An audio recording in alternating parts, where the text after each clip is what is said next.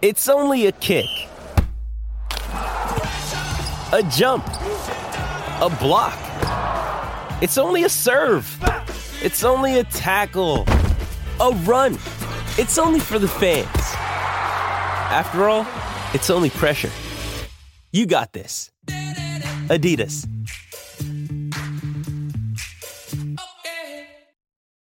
You ready? Showtime. On May 3rd, summer starts with The Fall Guy. Let's do it later. Let's drink a spicy margarita. Make some bad decisions. Yes!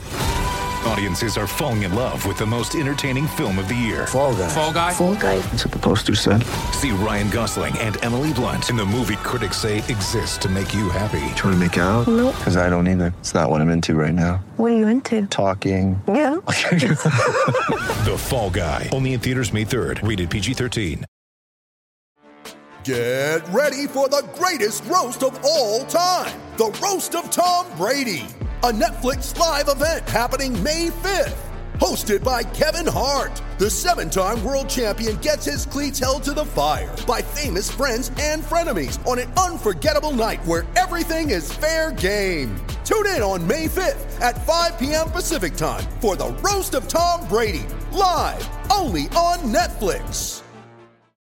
Mother's Day is around the corner. Find the perfect gift for the mom in your life with a stunning piece of jewelry from Blue Nile. From timeless pearls to dazzling gemstones, Blue Nile has something she'll adore. Need it fast? Most items can ship overnight. Plus, enjoy guaranteed free shipping and returns. Don't miss our special Mother's Day deals. Save big on the season's most beautiful trends. For a limited time, get up to 50% off by going to BlueNile.com. That's BlueNile.com. Welcome to the Shutdown Fullcast. We did manage to watch some football this weekend, though that really isn't the highlight here. That really isn't the headline. Is it, Ryan Nanny, joining us on this college football podcast, which has to take a slight divert into, I don't know, human resources, management, that kind of thing. Failure. I mean, it's not that different from talking about Florida after all. Yeah, we recorded this podcast last night. I'm responsible for recording both ends of it and editing it. And yes, I hear you all laughing and mocking me right now. The idea that somebody edits this podcast is ridiculous. That somebody puts time and effort into it. Laughable. But I do, because I try, because I'm stupid. Not today, because do you know what happened? My computer, I think because we said we were doing an all Florida or all things connected to Florida fullcast, just said nope. So I have one audio file on my computer that's just me talking to nothing. Is it a metaphor? You're goddamn right it is. So we're not doing that. We're throwing the poll out. Par for the course, to be So now I'm just recording off my laptop mic in a just like a phone room here at the Vox Media New York offices. It's going to sound like shit. I'm not going to edit it at all. We're just going to publish it almost entirely as is. And anybody who takes issue with it can fucking fight me. Hell yeah. Talk that shit. Let him have it, man. So I like that this is at least the second time this has happened. Where we've had one full caster just talking it like in a Garfield minus Garfield situation audially. And I also like that your computer just took one look at all that Florida and just punted. Punt. Do not want. So yeah, we can talk about Florida. We can talk about the other games. I honestly don't care. As long as we record something that involves all three of us and not just fucking me, I consider this a win. That's how low my standards have fallen. We're in record label releasing best of album just to check off a contractually obligated album portion of the season.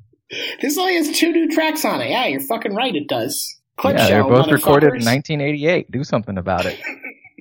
Only live tracks. That's what you get. You get the recycled live track. But there bonus is one, extended version with there like is, a 5-second solo. There is one upside to this this cock up on my part. We talked about a bunch of games. I'm not going to pretend that I remember what we said about them. I do remember that we had a good riff on Ohio State's quarterbacks from 2014 being the Trinity, but we're not going to rehash that. We did not, however, talk about one of the most amazing things of the college football weekend, and that came from the Kentucky-Tennessee game.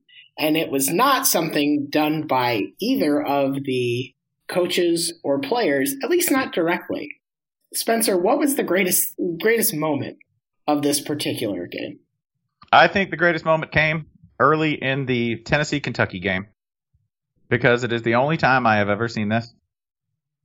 Got a little chippy early, and the referees, like the bus drivers of so many public schools that I went to, decided that the easiest way to stop it was to just convict everybody. And how did they do that, Jason Kirk? Well, they tried to defy the wisdom of Bubba Sparks. They tried to arrest them all. They just flagged everybody on the fucking field. Even on the field is not expansive enough. They didn't specify.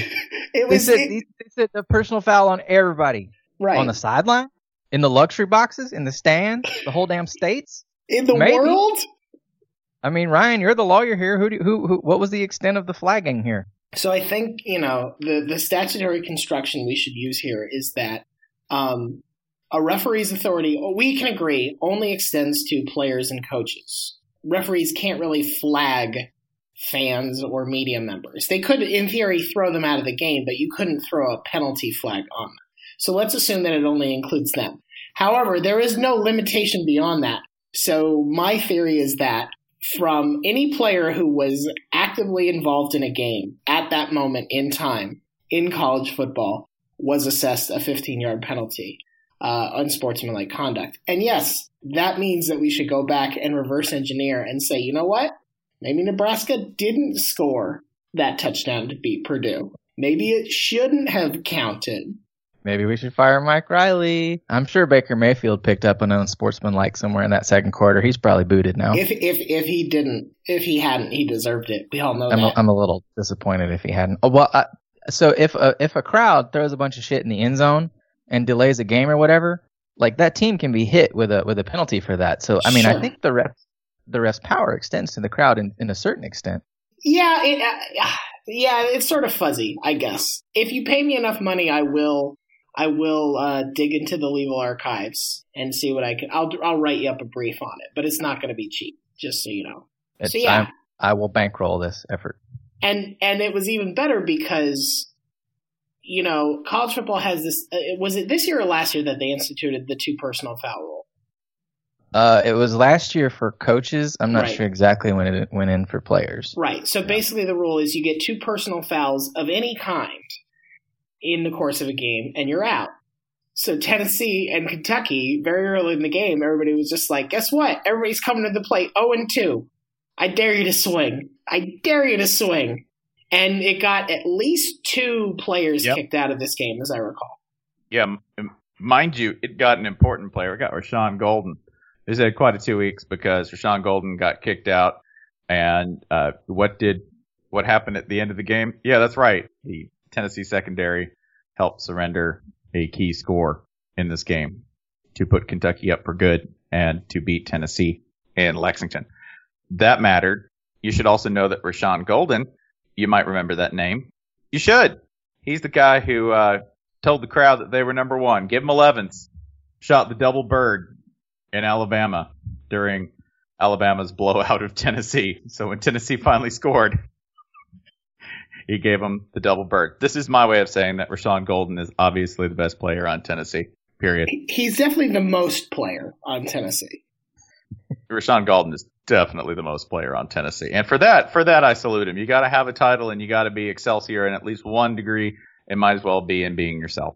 And how do you salute? How do you most appropriately salute him? Oh, I'm giving him the full Stone Cold. You can't see me right now, but I'm doing this as hard as I can.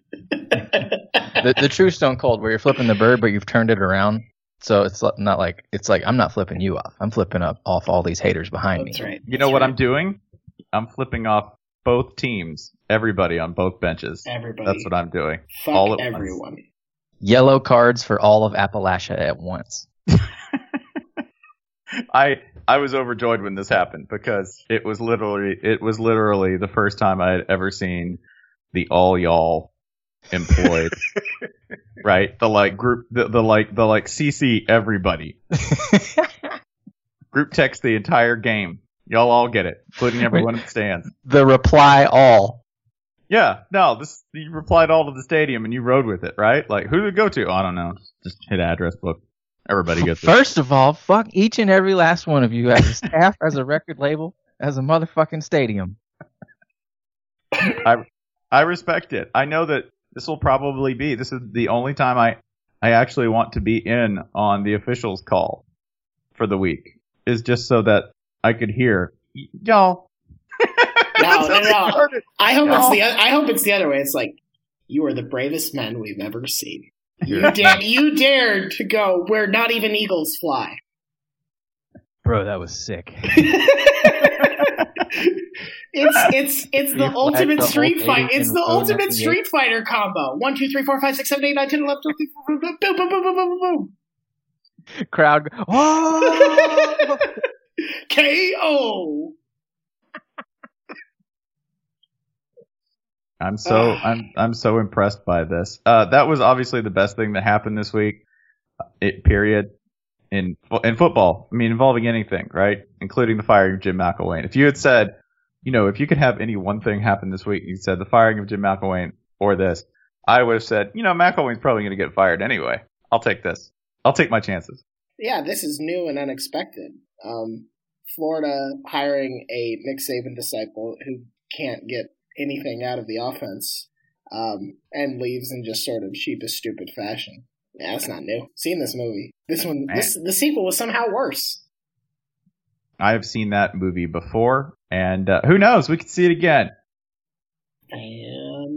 Fantastic. Yeah, great job, Georgia. Just, I have come to terms with it by telling myself that you don't want a small forest fire. Small forest fires are bad because they can spread and they don't really do anything for that. You want a big forest fire. You want one that just cleans everything out, so that's how you get growth. That's how you get rebirth and newness. And you know what, Georgia, you just unloaded all the flamethrowers on Florida, and I appreciate that because it's cleansing. You cleansed us in the fire. You want a controlled fire. Yeah. You want to clear out all that brush so Right. it doesn't spark up during dry season. And goddamn, if there was one thing Georgia did in Florida, it was control. And if there's one thing Florida's offense was, it was a dry season. A real dry season.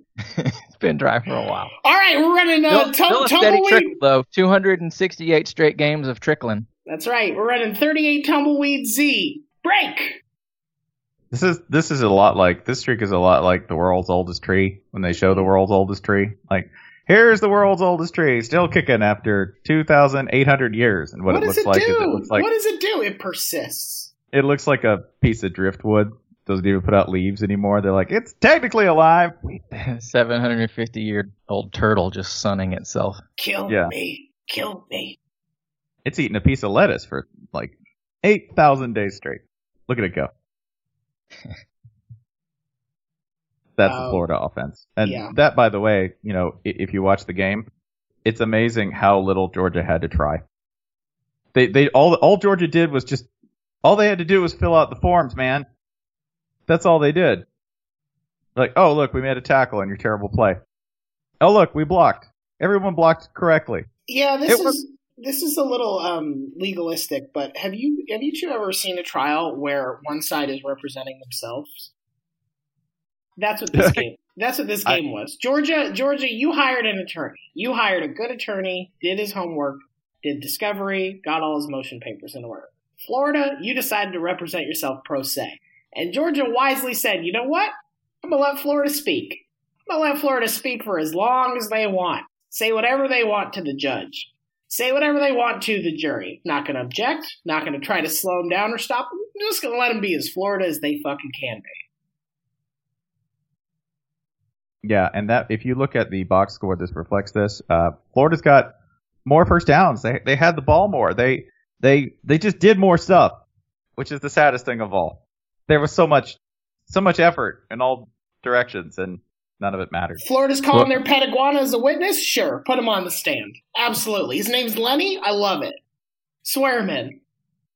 Georgia in the huddle every snap, just like click ask Corso. Sure, fine. Give me the play. Okay, run it. It worked. Okay, great. Give me another one. That's fine too. Sure. Yeah. No, they were just clicking like choose type of play, right? And most of the time it was run. Run. Because remember, if you're Milton Berle and you need to win a bar bet, you only pull out enough to win. And that's exactly what Georgia did. They passed 7 times. 7 times. I mentioned that in the top whatever. I'd like to repeat it here.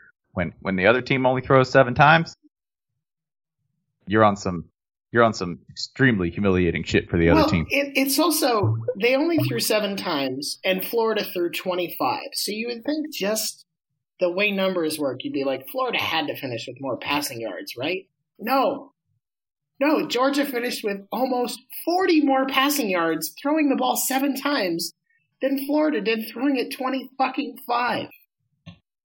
You know, when a team from Georgia plays Florida and just doesn't pass, bad things.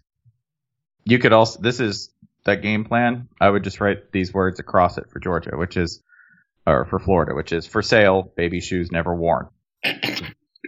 For sale, QB shoes never worn. QB shoes never worn. It's the saddest story, and it only took so many words to tell the story. Yeah, it's bad, but I enjoy that it's decisive.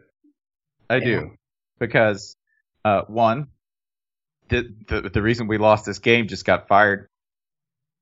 That happened.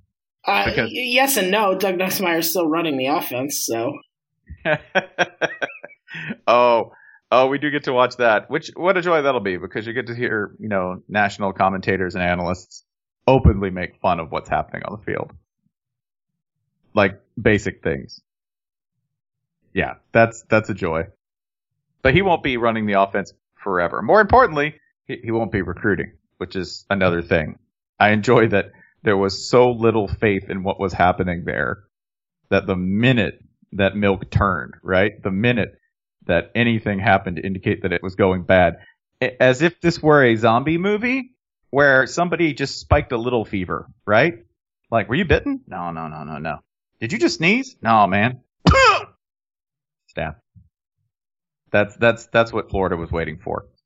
And if you don't believe that, I don't know, go back and look at the statement that the university put out, sort of hanging the coach out to dry when he said they were death threats but didn't elaborate on them. And the university was like, oh yeah, he didn't give us any further information on those, so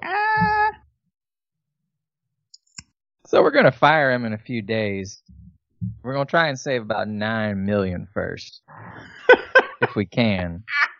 And we did, by the way. Cut about $9 million off that buyout. Thanks to him talking reckless. And it's even better because his agent, Jimmy Sexton, is also the agent of at least one coach that Florida's probably interested in talking to. So he was like, yeah, seems fair. Seems good. All right, we done here? So have you ever seen that before? What, a coach taking less of a buyout? Or? No, a coach's agent putting himself in a position where one might reasonably infer that he was saving the university money on one deal so that he could make another. I mean, now I'm not saying that's what he was doing. Right. I'm just saying one could infer that. I mean, I think he probably looks at it this way.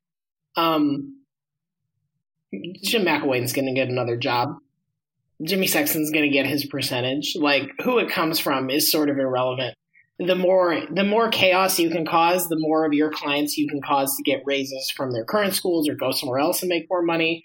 It's all good. So you just need to, why you don't want to gum up the chaos, the coaching carousel. You need that sucker to spin and spin fast because it spits money when it does, and you get a percentage of that money. So just, if this is the cost of greasing this unsafe carnival ride, buddy, let's slap some Crisco on these ball bearings and go. That's spoken like a true Florida man. Thanks. I'm pretty dead inside. Now, since we talked about Florida as dictated by the listeners for 70 minutes last night, we can probably jump off and discuss some Penn State, Ohio State, which I'll think. Yeah, I think I'm much more comfortable. That'd be a nice refreshing change of pace. I'm much more comfortable living there. What? So many points, first of all. Yeah, look at 39 on one side, 38 on another. Didn't even know that was legal. This was a game where you had Ohio State, as Bill wrote, spotted Penn State 14 points. Kicked to Saquon and then did a bad job on kick coverage. Well, that's 7 right there. Gave up an early fumble. Well, that's another 14. And despite that and a whole bunch of other weird stuff, pulled off the comeback. And if you look at the yards per play, dominated Penn State all game long, other than the big weird plays. This was one of the most impressive performances by any team this year, to be quite honest. Yeah. And put all game long, despite spotting up 14 points, putting Penn State in bad positions on both sides of the ball. I mean, Saquon Barkley wasn't that effective, aside from the runs that he was going to get, right? Like, they handed him the kickoff return, right?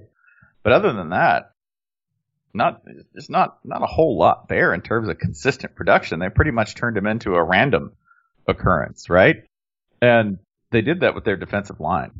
I don't think Penn State's offensive line probably got enough scrutiny prior to this game. One reason is that they weren't playing Ohio State the rest of the season, because especially they had only played Akron 7 times. Yeah, just 7 Akrons in a row. And when you play Ohio State, what you're facing on the D-line, it's a little bit different. It's also good because we're slowly learning that every big Ohio State game has to have certain elements. And it's really just a matter of who fate has assigned those elements will go to. Questionable call. You had at least one of those with a touchdown in the end zone that was called an interception taken away by Ohio State that upon review was turned into a touchdown. Had that. Fluky special teams block. Went the other way this time. With a 35-20 lead with about 12 minutes left to play. Penn State punted from the Ohio State 43. You're thinking, okay, they're just going to drop it in there. Ohio State's going to have a long field. Nope. Blocked, and Ohio State started with the ball at the Penn State 41, scored 2 plays later to make this a 1-score game. It's just these are the things you have to have. And then you also have to have one quarterback completely melting down. Sometimes it's JT Barrett. Sometimes he's the one who just can't complete a pass to save his life when it matters.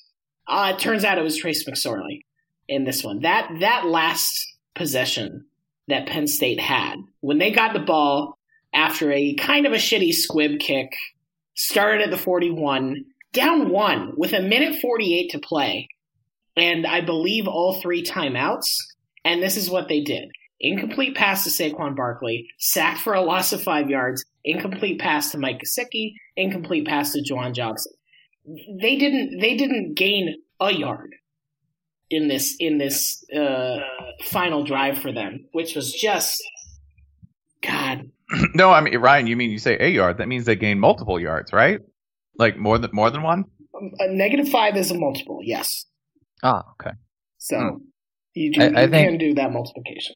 Also, in this Ohio State big game template, you need people bitching about a specific running back not getting enough carries, which for the first half, it was J.K. Dobbins for Ohio State. Their running backs, Ohio State backs finished up with 20 carries to J.T. Barrett's 17 carries to 39 throws, which that's not all that out of whack in a shootout.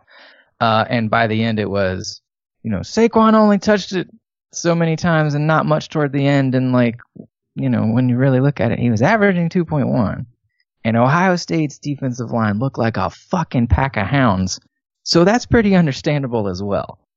But it's just something you have to gripe about. You have to look at the pitch counts, like your baseball fans or something, and act like, this guy needs to be shooting more threes. Yeah, it's a baseball term.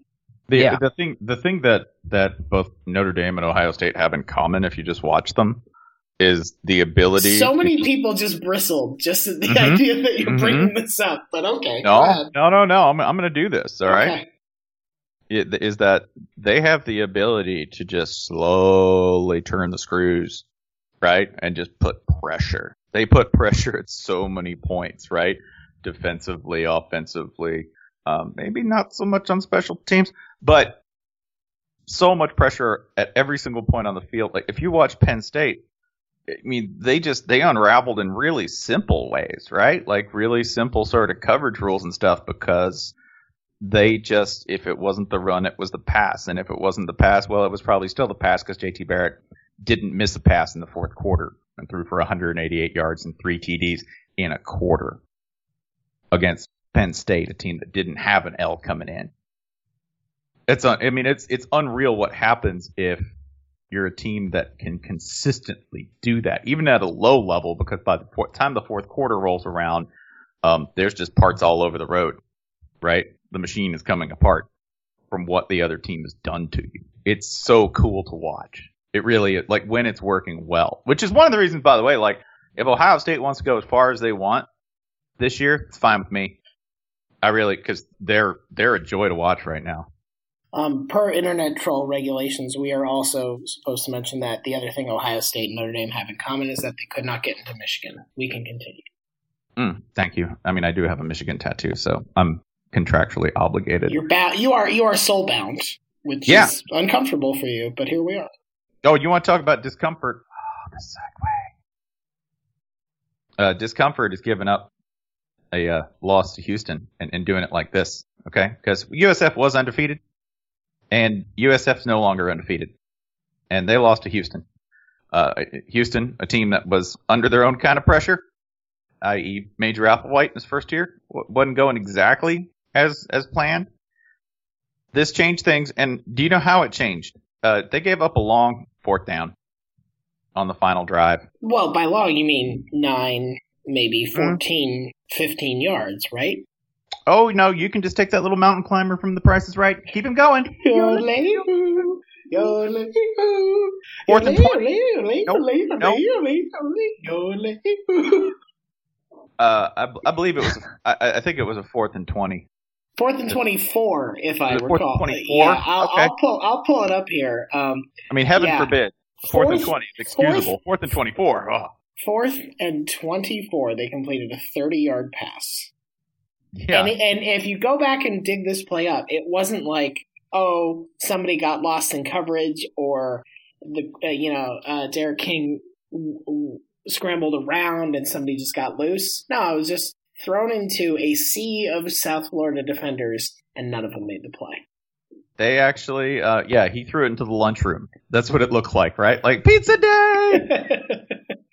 Threw it in the lunchroom. Mom says I can't have lactose. Yeah, and brought it down, and then, as if that weren't bad enough, 20-yard scramble by the quarterback for a TD. Walks in just scot-free. Horrible. It was it's like I didn't see it happen live. I had to watch it a couple of minutes later, and it was worse than I imagined. So that's how USF manages to become a one-loss team and hands UCF the keys for that outside New Year's bid for the team that we put in for diversity's sake, right? Like, let's just get an American. Let's get some charming team in there, and then that team inevitably just blows up whoever they face. Yeah, it's the Burger. Hey, we need a wheelchair kid for this Burger King Kids Club. We did enough, right? We're sensitive now. Good job, us. I think USF, UCF USF is like the vegan option. Yeah, it's the vegan option, and the vegan option is just going to roll in with a warhammer and absolutely blindside somebody, right? Yeah, this is just rice with tomatoes on it. Yep, sure is. It sure is. It's the best thing on the menu. Now, but what really stings about this is if you're South Florida, this was a beatable Houston team. This was a team that, had lost to other bad teams, played inconsistently all year long. You had them on the ropes, and you should have won this game. It's a lot easier if you're, say, I don't know, TCU, and you look and you're like, listen, we lost to the Giant Killers. All Iowa State does in 2017 is take scalps. That's just what they do. Well, you can't be mad at that. No, like Iowa State, by the way, like once everyone loses to Iowa State, they become the biggest fans of Iowa State, right? Like, because that loss has to mean something, right? The baffling thing about Iowa State is, when did Iowa State figure out that they were good at football? At what point in the schedule? After the Texas game, when their then starting quarterback was no longer on the team. Correct. They lose their starting quarterback, which sparks a 4-game win streak against Oklahoma, including Oklahoma and TCU, both undefeated. Before that, this all makes sense. Before that, they lose to Iowa 44-41 in OT. Which, this is all I'm saying. Even though every game Iowa's played this year equals 17-7, save for the Iowa State game, the fundament of any quality team and their schedule will rest on Iowa, right? Because the contagion moves like this. What is Ohio State's only loss? Oklahoma. Correct. What's Oklahoma's only loss? Iowa State. Correct.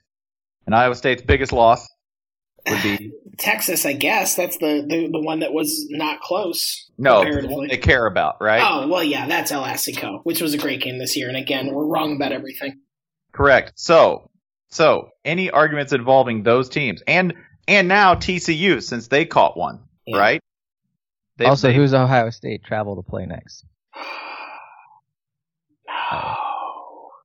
Everything hinges on Iowa. The circle is complete. This is also a good place for us to do our first charity ad read. I'm going to let Jason take it away from here. So this one comes from Kevin, and these were sent to us a couple months ago as part of our disaster relief charity drive. So this one is going to sound a little bit outdated on the surface.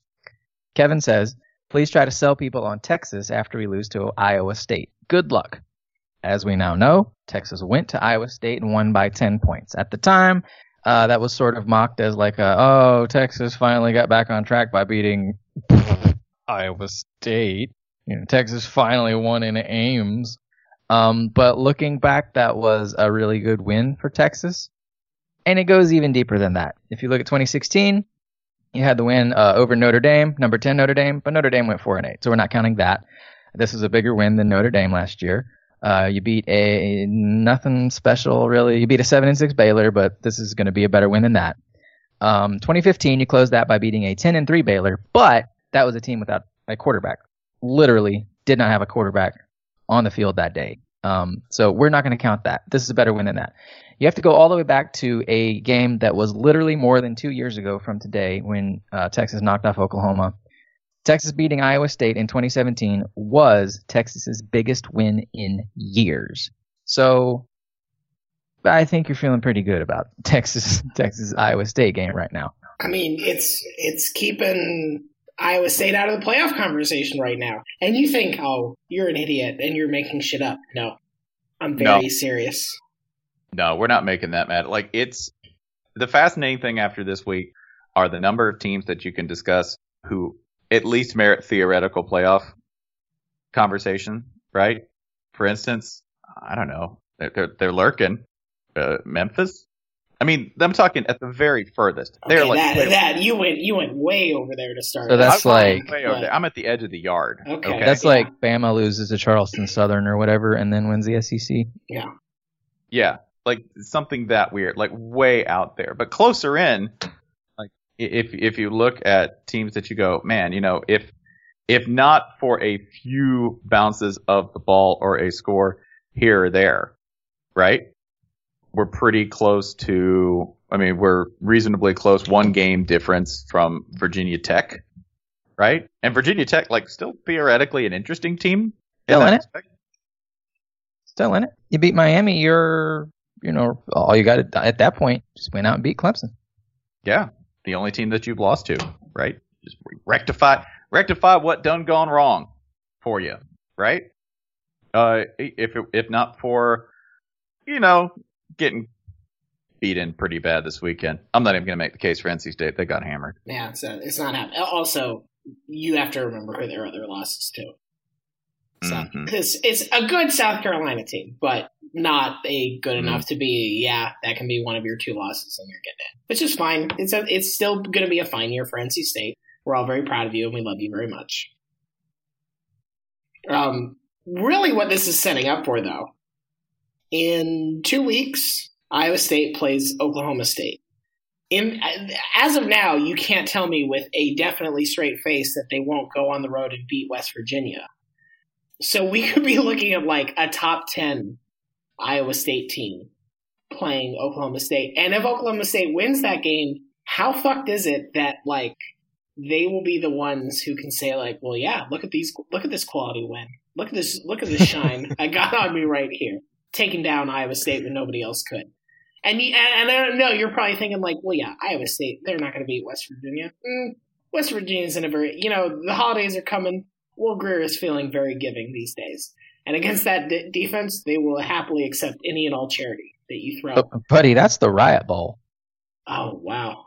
I mean, you throw out all the statistics. You throw out all the Will Grier 300-yard games when it comes to the Riot Bowl. That's for the gas can of destiny, or whatever it is that Smoking Musket and Wide Right Natty Light call it.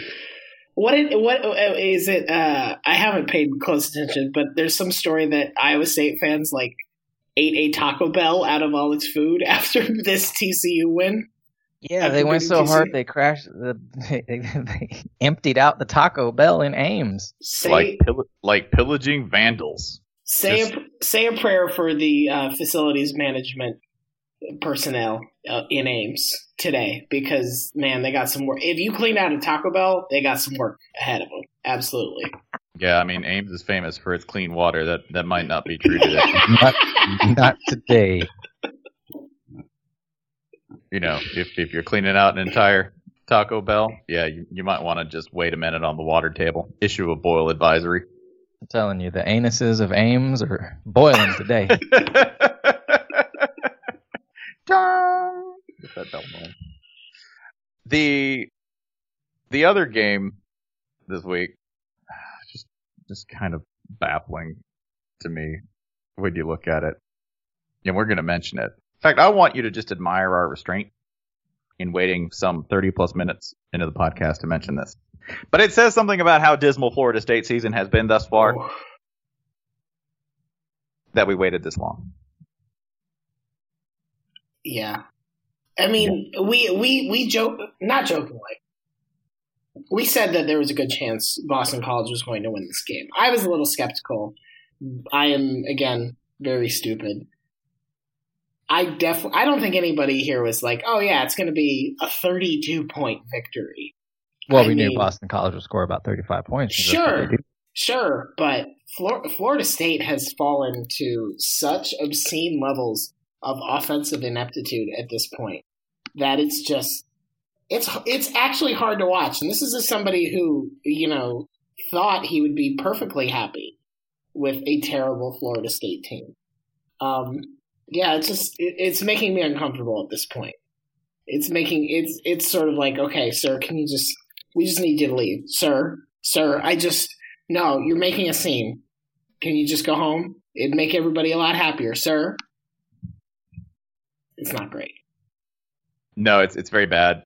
And a lot of things happen. I think that there's a lot of, like, our own Bud Elliott is fond of enumerating all of the ways in which Florida State is dysfunctional right now. But it's very hard to look at that first game versus Alabama and not just see that as, when you're about to get sick, right? And you do something stupid like, I don't know, stay up way too late. Or you're like, oh no, I'm feeling a little run down, but I think it's a good day to do heavy squats and sprints. Yeah, it's a great idea. And then I'll go drinking. And you wake up the next day and you have the plague. And you were probably already getting sick, but there's one little thing that sort of kicks you over the edge. Playing Bama is that inadvisable night out drinking prior to feeling sort of run down, because that's what really sort of, I think, kicked the barn down for him. I mean, Tennessee has this famous streak earlier in the year where they went, was it a month plus, where they didn't score a touchdown, and they went even longer without scoring an offensive touchdown. They have 19 trips to the end zone in 8 games. How many do you think Florida State has in 7? It's 12. It's 12. Ooh, I was going to go 14. Jeez. It's 12. The only team that has fewer touchdowns, offensive, defensive, special teams, whatever, is Kent State, which has 8. UTEP has more touchdowns. Georgia Southern has more touchdowns. Illinois has, that's oof. For a team that has not had, even in down years, relatively down years, they've never had this much trouble just scoring.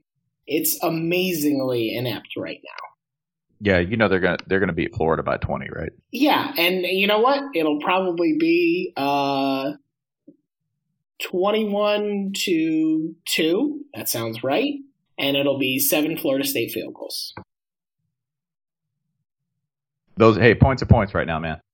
I'm not even this is about mid seasons when you get disgusted with lack of production and you go, it's another field goal. Time November ends, you get around to rivalry season, you're like, woohoo! Put 12 on him. Let's do it. Run it up. We want 10. Let's get 18. Come on, let's get 18. Listen, we just went in and dropped 9 at Doak Campbell Stadium. Listen, it worked for Stanford. All right, they didn't have a lot of points, but they got the ones they needed to. They went and dropped 15 on them. Don't worry about it. It's fine. That's ranked Stanford. Rankings are the worst. That's very silly. This is what I do think we should allow. We should the problem with the top 25 is that you have to fill out the whole thing, and I do think we should allow, whether it's the playoff committee or the AP or the coaches, I think we should allow them to just stop when you want. If you're like, I ranked 16 teams and everybody else is trash, I think you should be allowed to do that. I think the top 25 should have 25 as a maximum. But if you're like, yeah, I'm only ranking 9 teams, everybody else is kind of trashy, that's fine. I don't have a problem with that. No, that's why don't you? I always think that you should also do winners of the quarter. You do that in business, right? Sure. Hey, employee of the month. Sure, employee of the month, right? Khalil Tate, for instance, it's going to be very hard for him, I think, to win the Heisman because I just don't think Heisman voters are very imaginative as a whole. They have an accepted understanding of what constitutes a Heisman winner, and I don't think somebody who starts in October is necessarily that person. Now, I could be wrong. However, that's the employee of the month right there. It's Khalil Tate. You can give him the employee of the month. Team of the month, right?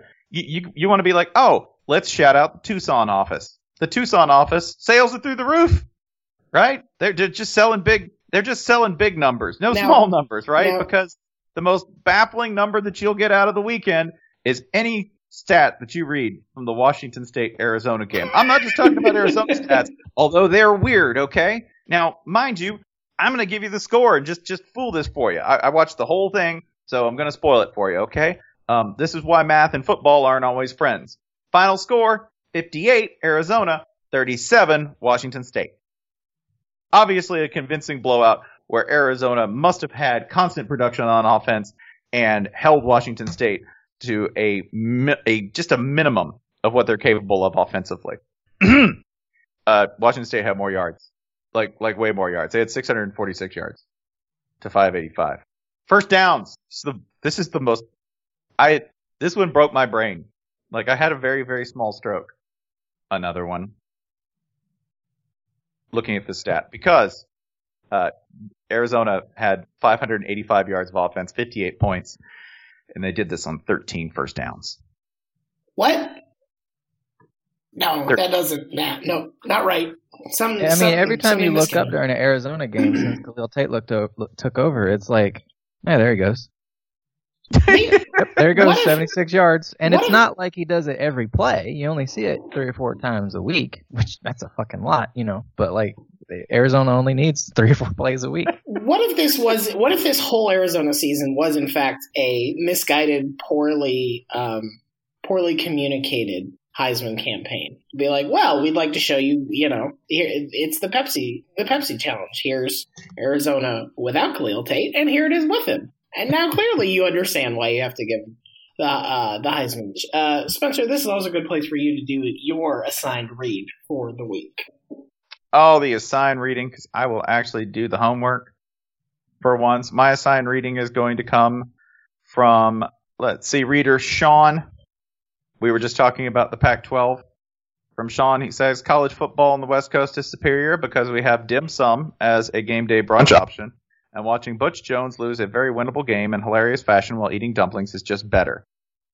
I will take your word for it. I enjoy watching that happen anyway with dim sum, even with the chicken feet that are really just kind of, bones surrounded by this kind of gelatinous goo. I'd have to agree. dim sum could only enhance the experience of watching Butch Jones systematically lose a game. Pac-12 football, it means the right amount because we have more in our lives. It's not the tidiest tagline for a conference. I'll give you that. But there's a nugget of economical truth in there that I respect. Pac-12 football, it just means the right amount. It just means a little. Just means a dash. It just means enough, man. I got enough beauty in my life. Get to look out beautiful, like western ranges and the ocean, and, have things like nice weather and a lack of humidity. Yeah. I will say a bunch of bones surrounded by gelatinous material is what we should start calling the Arkansas Ole Miss game. That feels about right. 100%. By the way, another bizarre thing about Pac-12 football is, if you haven't been out there, Pac-12 After Dark is really only after dark for you. Right? It ends after dark, but you still actually have a reasonable evening. We did point this out in, I believe, our warm-up. I think it's worth repeating that Pac-12, in order to increase visibility, you want to put those big games on early. You want to make sure that they're front and center, right? For instance, unexpected though it may be, the battle for the Pac-12 South is likely to come down to Arizona USC, correct? Yes. They play in LA this coming Saturday. Ryan Nanny, what time do they kick off? Eastern time. 10:45. Not even 10:30. They pushed it back 15. So you can't have it in the middle slot, because then it's going up against Bedlam. And if you put it at night, it'd be up against LSU Bama. Although then you can market it as like, hey, you want to see some points? You enjoying that 13-2 game? Because we just put up that many in the last 2 minutes. It's not great. I'm going to do the last read, and hopefully it will serve as a little bit of inspiration for us all going forward. This one comes from... This is from Reese. Thank you to Reese Hale. He would like to point out that Texas lost to Kansas, and people don't forget. It's true. Texas sure as shit did lose to Kansas last year. That was, I want to say it was around this time. Roughly, it was near the end of the season, but not quite at the end of the season. It was November 19th. It was their penultimate game. The game where they just needed that one win, would have been bowl eligible. And I say this because this is the time, we as college football fans and as media members, we refuse to just accept that we know nothing. That the best way to approach this sport is that we don't know anything. We're the same people. I am the same person who said, even though Iowa State beat Oklahoma, well, they can't do it against TCU. So we're all looking at it and saying, okay, well, Penn State lost to Ohio State. Their resume's not that good outside of the conference, and they didn't draw anybody, they didn't get the sort of signature win that they needed within the conference to be in the playoff. They're out. They're done. We're all looking and we're sort of saying this is how it's going to line up. Man, there's so much dumb shit left to happen. There's so much dumb shit left to happen. We just saw number 2 and number 4 lose, and we're still like, yeah, well, this is all right. Well, the plane is on fire, but I know how the plane works, so it's probably fine. No, man, the fire's somehow going to turn into ice. The ice is somehow going to turn into an ice dragon, and the ice dragon, yeah. He's stealing all the oxygen masks. That's how this plane works. It doesn't make sense, and you don't have to understand it, and it's better if you don't. By the way, I have one more stat that I did not get to unload about that Arizona game. It'll make you ill. First of all, Arizona only ran 51 plays. Only 51. On just 7 of those plays. 7 out of 51. All right. They got 60% of their yardage. Sure. Uh-huh. It all makes sense. So 13% of their plays. Seven plays accounted for 60%. Rich Rod running that trickle down offense. There's big plays and the production will just spread down from those. We should also briefly mention, Louisville lost to Wake. Louisville has beaten, 2 ACC opponents at this point. UNC and Florida State. Two teams that are more similar than they are different at this juncture. Gave up not in the good way. Not in the good way. Gave up 42 points to the Clawfence. Gave up 461 yards passing. John Wolford threw 5 touchdowns and averaged almost 14 yards a passing attempt. I mean, can we even call what Louisville has a defense anymore? Is this the other misguided Heisman campaign where Louisville decided, well, we think Lamar's really got to put up some standout numbers to impress the voters this year. So if the defense just gets off the field reliably by giving up touchdowns, that just gives him more snaps. This is good for him, right? We got to get Lamar back out there. Go. Lamar back out there. Send 8 guys out and tell them all to rush the quarterback. Let's see what happens. I mean, there's kind of some fucked up logic to it. Like, he's your best player by a mile. He's the only thing good about your team. Why wouldn't you want him on the field? Yeah, doesn't that increase your chances to win to get Lamar out there? You could. It's a very Mike D'Antoni approach. Like, fuck defense, just go, just keep shooting, shoot. If you really want to cinch that Heisman, man, Joel Lanning's doing it. Why don't we put Lamar Jackson at free safety? Just do that for November if you really want to make everybody mad as fire over this, right? Like, why is he handling kickoffs? I don't know. They're just trying to get him more airtime. That's the only thing they can do at this point. He's not great at it. Yeah, but it's still fun. It's still fun to watch. A couple of other baffling notes.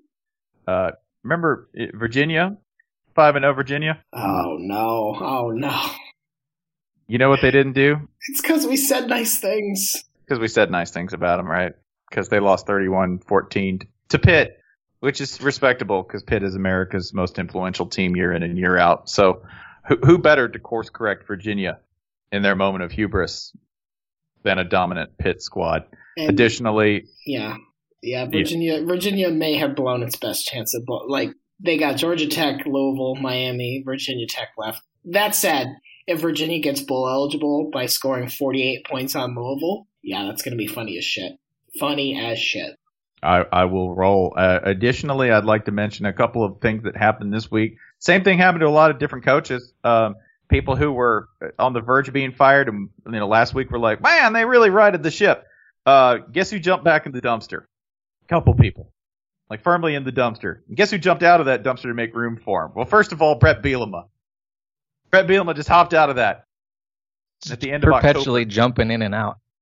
He's getting conditioning in. It's like he's doing box jumps. Listen, hogs root, all right? Hogs root wherever they can find a win. I don't care how deep I gotta dig. I don't care what it smells like. I think the trash pit in Star Wars is the best part. I don't know why they left. There's still some good meat on that bone. Just doing some dumpster jumps. Classic Arkansas workout. Yeah, they beat Ole Miss by a point. And you know what? That's not a great outcome for anybody because 1 point went over Ole Miss. It's not going to buy you much. But you know what it does buy you? Keeps you from losing to Ole Miss. It's also a lot more impressive when you realize they were down 31-7 at one point in the first half. Ole Miss, this was a hell of an Auburn impression to go up 24 fucking points and then score 2 field goals the rest of the game and let this Arkansas team crawl back and beat you. It was especially good because Arkansas won this game on a 34-yard field goal. Ole Miss had all 3 timeouts left at that point, and they froze them 3 times in a row. And every time Connor Limpert went ahead and kicked the ball, even though the time had been blown. And he made all 3 of the frozen kick misses. So you're like, well, maybe. And he said, fuck you. And he nailed that fucking game winner. It was amazing. It was really amazing. And this game makes no sense and should be banned in several states. And probably is. So you got Burt dumpster jumping out of the dumpster, or at least showing signs of getting out of the trash this week by taking Arkansas to a mighty 3-5 and thus beginning the holy month of November, since October didn't go quite so well for him. Why doesn't he just get Arkansas to schedule like 7 games in November and only 1 in October? Yeah, pull off some 1898 Sewanee shit, whatever it is, whichever team it was. Let's play 2. I like the idea of Burt's just straddling the edge of the dumpster. Which way am I leaning? Can you tell? You probably can't. Better not fire me. I might fall out the dumpster. Still costs like the GDP of a small country to decide which side of the dumpster he's going to be on, right? Like, this cash is heavy. Who knows what side it's going to fall on? Another person jumping back into that dumpster. Oh, man. Mississippi State just helping Kevin Sumlin back into it. Just here, hold it open for you. You step in there. Isn't it warm? Isn't it cozy? Just climb back in there. Texas A&M got hammered. Like, just absolutely battered. Like, every time I looked up, I kept flipping over to this, and every time I looked up, it was Nick Fitzgerald splitting safeties. It's not good. It's not good when Nick Fitzgerald is splitting safeties on your defense. They lost 35-14. He's back. He's back in the tank. That'll be fun. And you know what, though? The dumpster, it's looking pretty nice. It's all polished up. It's been swept. Oh, there's money in the dumpster for sure. Oh, yeah. Because Butch Jones, he's done what he can to add the little homie touches, because he just lives there. I appreciate that Tennessee refuses to close the lid, though. They're like, it's so much work. Can somebody else do it? Please? The Tennessee's being like real college students about it, you know? Like, Tennessee's like, I could clean up actually, under the toilet, but I'll just wait till I drop something else down there and then get them both. This all makes sense because, you know, one of the famous features of the UT Knoxville campus is the Body Farm. And if you don't know, it's a place where it's a controlled field, basically, where they bury human bodies or parts of human bodies in different conditions so they can sort of say, like, okay, this is what an arm looks like if it's buried in mostly limestone-rich soil or something. This is what it looks like after 3 months, 3 years, whatever.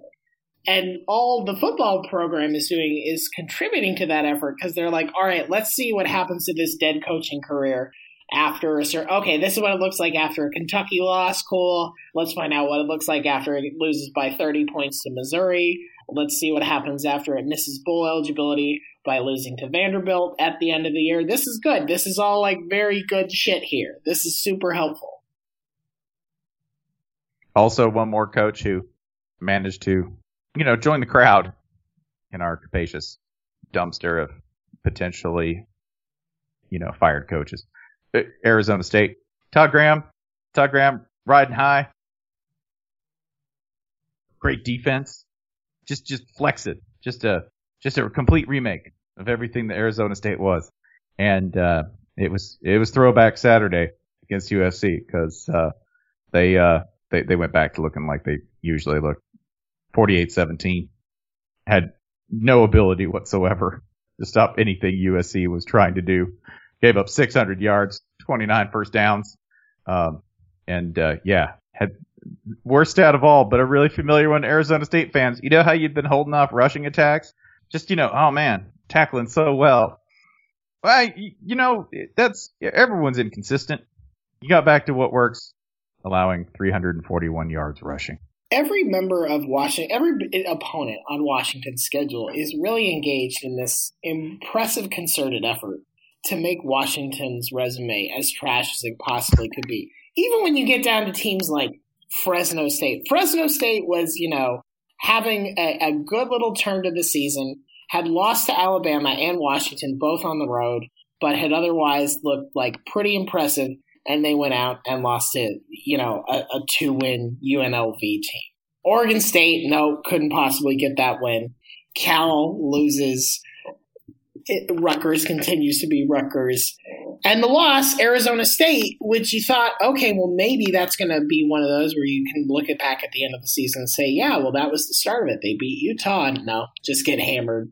It is the most poorly kept conspiracy possible at this point, that everybody who was assigned to play Washington this year just decided, all right, we're gonna make it all look like ass by the end. The best win you're going to have is over Montana. Enjoy it. I was just going to say FCS Montana. They're down to 5-3. A competitive 5-3, but however much you can't say like, oh, we beat the FCS national champs or anything like that. I respect it. It's like the retro tank, right? Hey, here's a really fun fact though. Washington and Alabama might share the same best win because they both beat Fresno State.